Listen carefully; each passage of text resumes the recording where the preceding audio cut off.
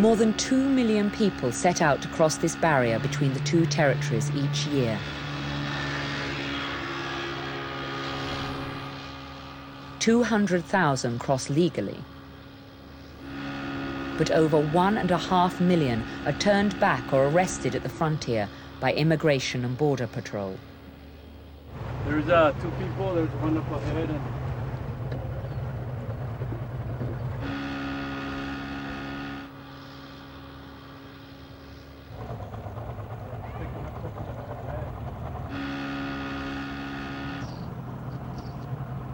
Those 2 in the water right there, they tried to cross, but the line units turned them around.